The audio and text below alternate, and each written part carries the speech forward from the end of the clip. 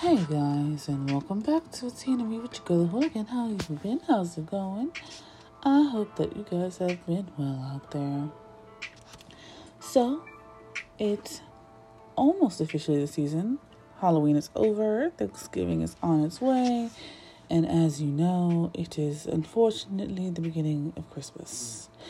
If you have been around my channel anytime within the last couple of years, you've kind of known I'm not like Christmas fun.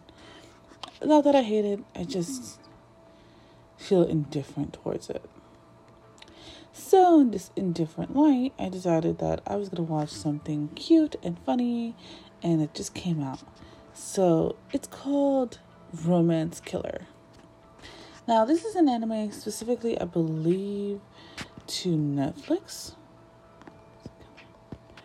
And it is actually freaking hilarious. I hope there's a season 2. I'm just going to spoil myself on that one. I hope that it is a season 2. And it is dubbed, so if you are interested in watching it dubbed, this is a great one. So, how does this start out? And why is it called Romance Killer? Okay, so you guys know how shoujo's been kind of lately? Well, they're trying to bring it back in a little revival. And so our story begins with this gamer girl called Anzu. And she is basically, how do I say this? Put under contract because she is refusing to #girl it, which means she is not being an active participant in her own romantic lifestyle. And she's just refusing romance in general because she's not about that. It's not that she's particularly asexual. She just doesn't care to engage in that kind of behavior.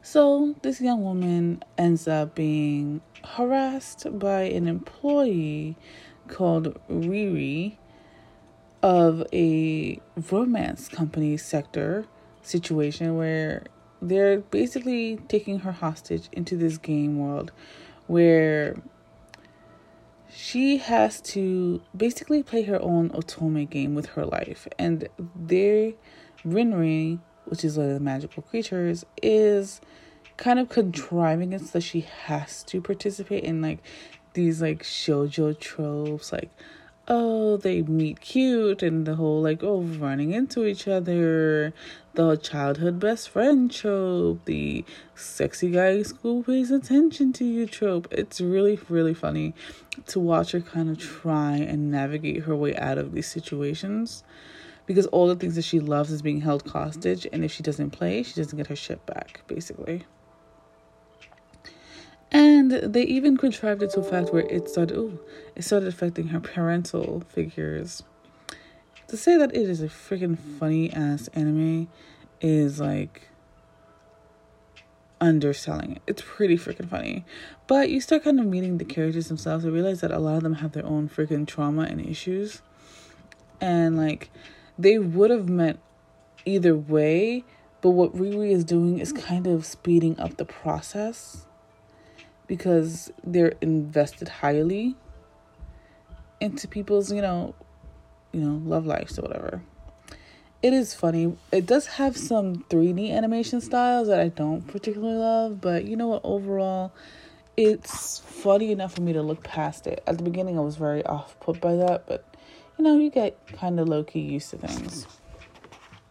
So that's number one. I found that fucking hilarious. And then I ended up finding this witch show, but I don't know if you guys want to hear about that. I'll tell you about it anyways. It's called The Worst Witch, and I have been high-key binging it for the past week, I guess, since Sunday, Monday, Tuesday. Now today's Wednesday, and I'm being on season 3. So yeah, I have been high-key watching the show. It is adorable. It's about these girls who are in this boarding school. It's all placed in Britain, and it's actually based on a 90s show called The Worst Witch. It's basically like a remake of it, also on Netflix, and it's actually really fucking adorable. It's hilarious. You watch this girl get into hijinks and try to find out the mystery of her past and why she's the first witch in her whole family. Really interesting. Lots of drama, lots of fun. I actually find it better than Harry Potter. I'm not a big Harry Potter fan. I know people are gonna kill me like, oh my god. But like honestly, never really was. Movies are okay, books are terrible. It's okay. I know if you hate me, it's fine. I'm not gonna lose my shit over that. But yeah, I found it really good. Found it really interesting. I appreciated the story. I needed something, good to watch, and that was it for me. Definitely distracted me from a lot of bullshit that's going on right now. But that's good. I say bullshit, but I'm fine. Things are mediocre, but not the worst. So I did end up reading something particularly funny, and it's called My Hot Friend is Glowing. This shit is fucking funny, my guy. I don't know if I talked about it last week, but that should be fucking killing me. This dude, right, is so attractive that he literally glows, and nobody can, like, everyone else can see him except for his best friend, who he's actually attracted to. And this friend can't see him because he wears glasses, and his charm is like kind of reflecting off the lens of his glasses. So he can't see him like that. He only ever sees a glowing orb of a face and a regular human body. But he keeps the glowing orb, basically keeps insisting that he's handsome. And he's like, oh yeah, of course. I could totally see that you're handsome, of course. But one day, the regular dude with the glasses ends up getting hit in the face, and his glasses end up coming off, and he ends up like catching a hint of his best friend, of course, who he can't naturally see.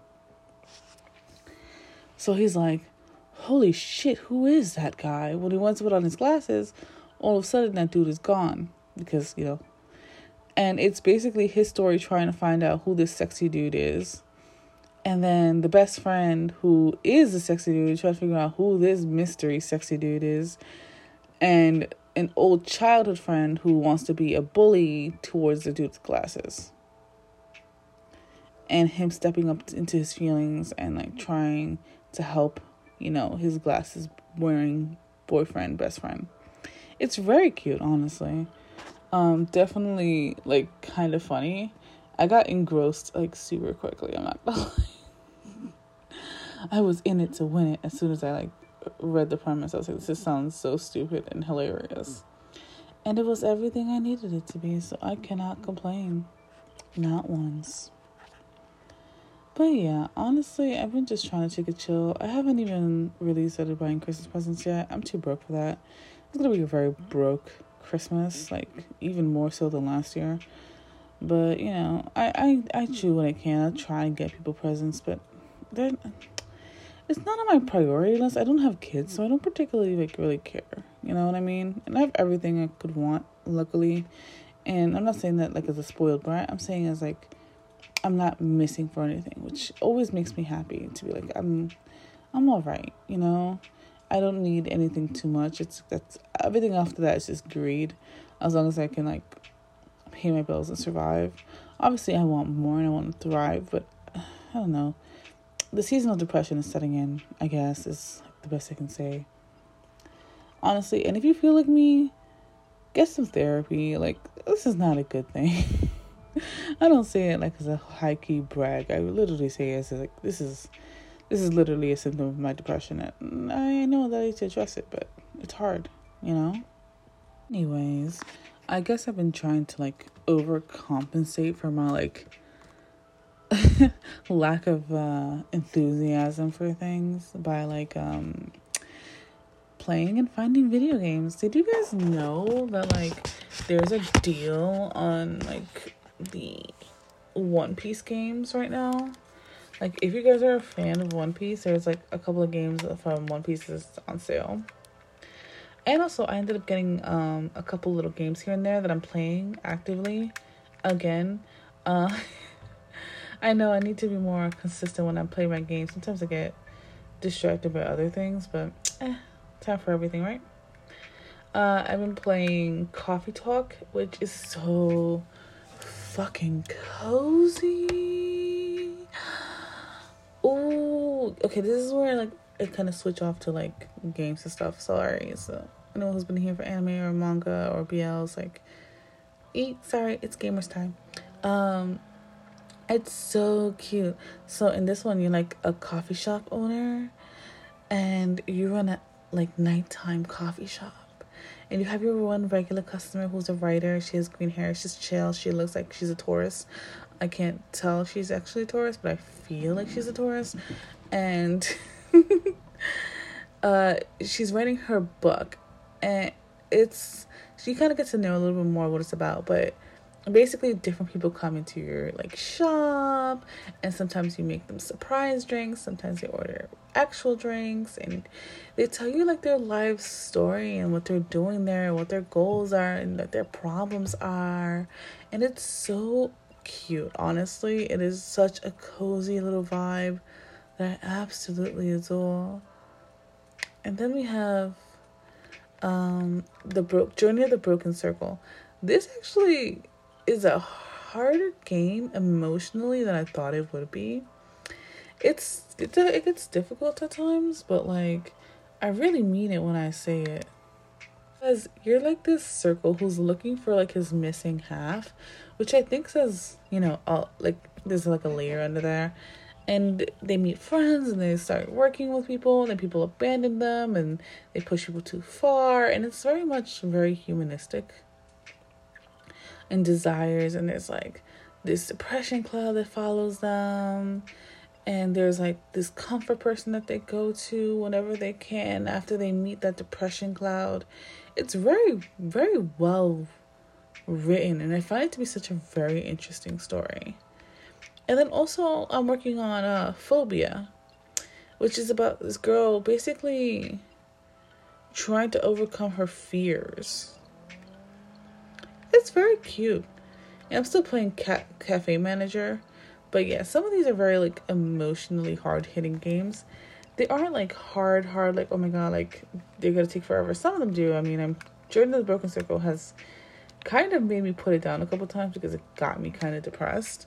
But overall in that, like, I think it's a really cool game, and I think like it speaks to a lot of like what makes people human and the mistakes that we make, and how sometimes we get blinded by our own desires to push forward, and we forget like that sometimes people need to take breaks, and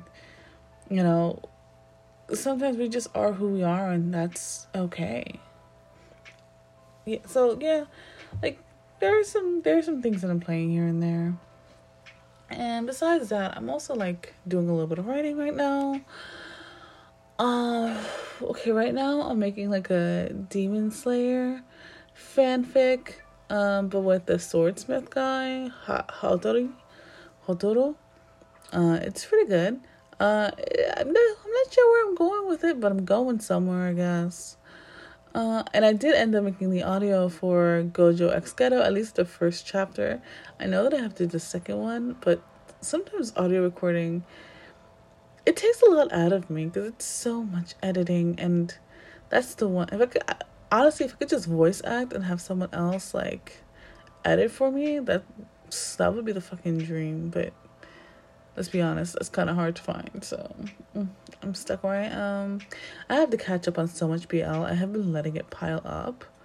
And I think, today, when I have some time, I'll definitely check more of them out because I feel so guilty. It's my favorite shit that's going on. I just haven't checked it out yet.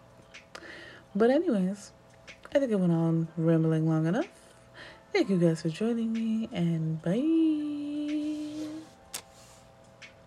As humans, we're naturally driven by the search for better. But when it comes to hiring, the best way to search for a candidate isn't to search at all. Don't search, match with Indeed. When I was looking to hire someone, it was so slow and overwhelming. I wish I had used Indeed. If you need to hire, you need Indeed. Indeed is your matching and hiring platform with over 350 million global monthly visitors, according to Indeed data, and a matching engine that helps you find quality candidates fast. Ditch the busy work. Use Indeed for scheduling, screening, and messaging so you can connect with candidates faster. And Indeed doesn't just help you hire faster. 93% of employers agree Indeed delivers the highest quality matches compared to other job sites, according to a recent Indeed survey. And listeners of this show will get a $75 sponsored job credit to get your jobs more visibility at Indeed.com/podcast. That's Indeed.com/podcast. Terms and conditions apply.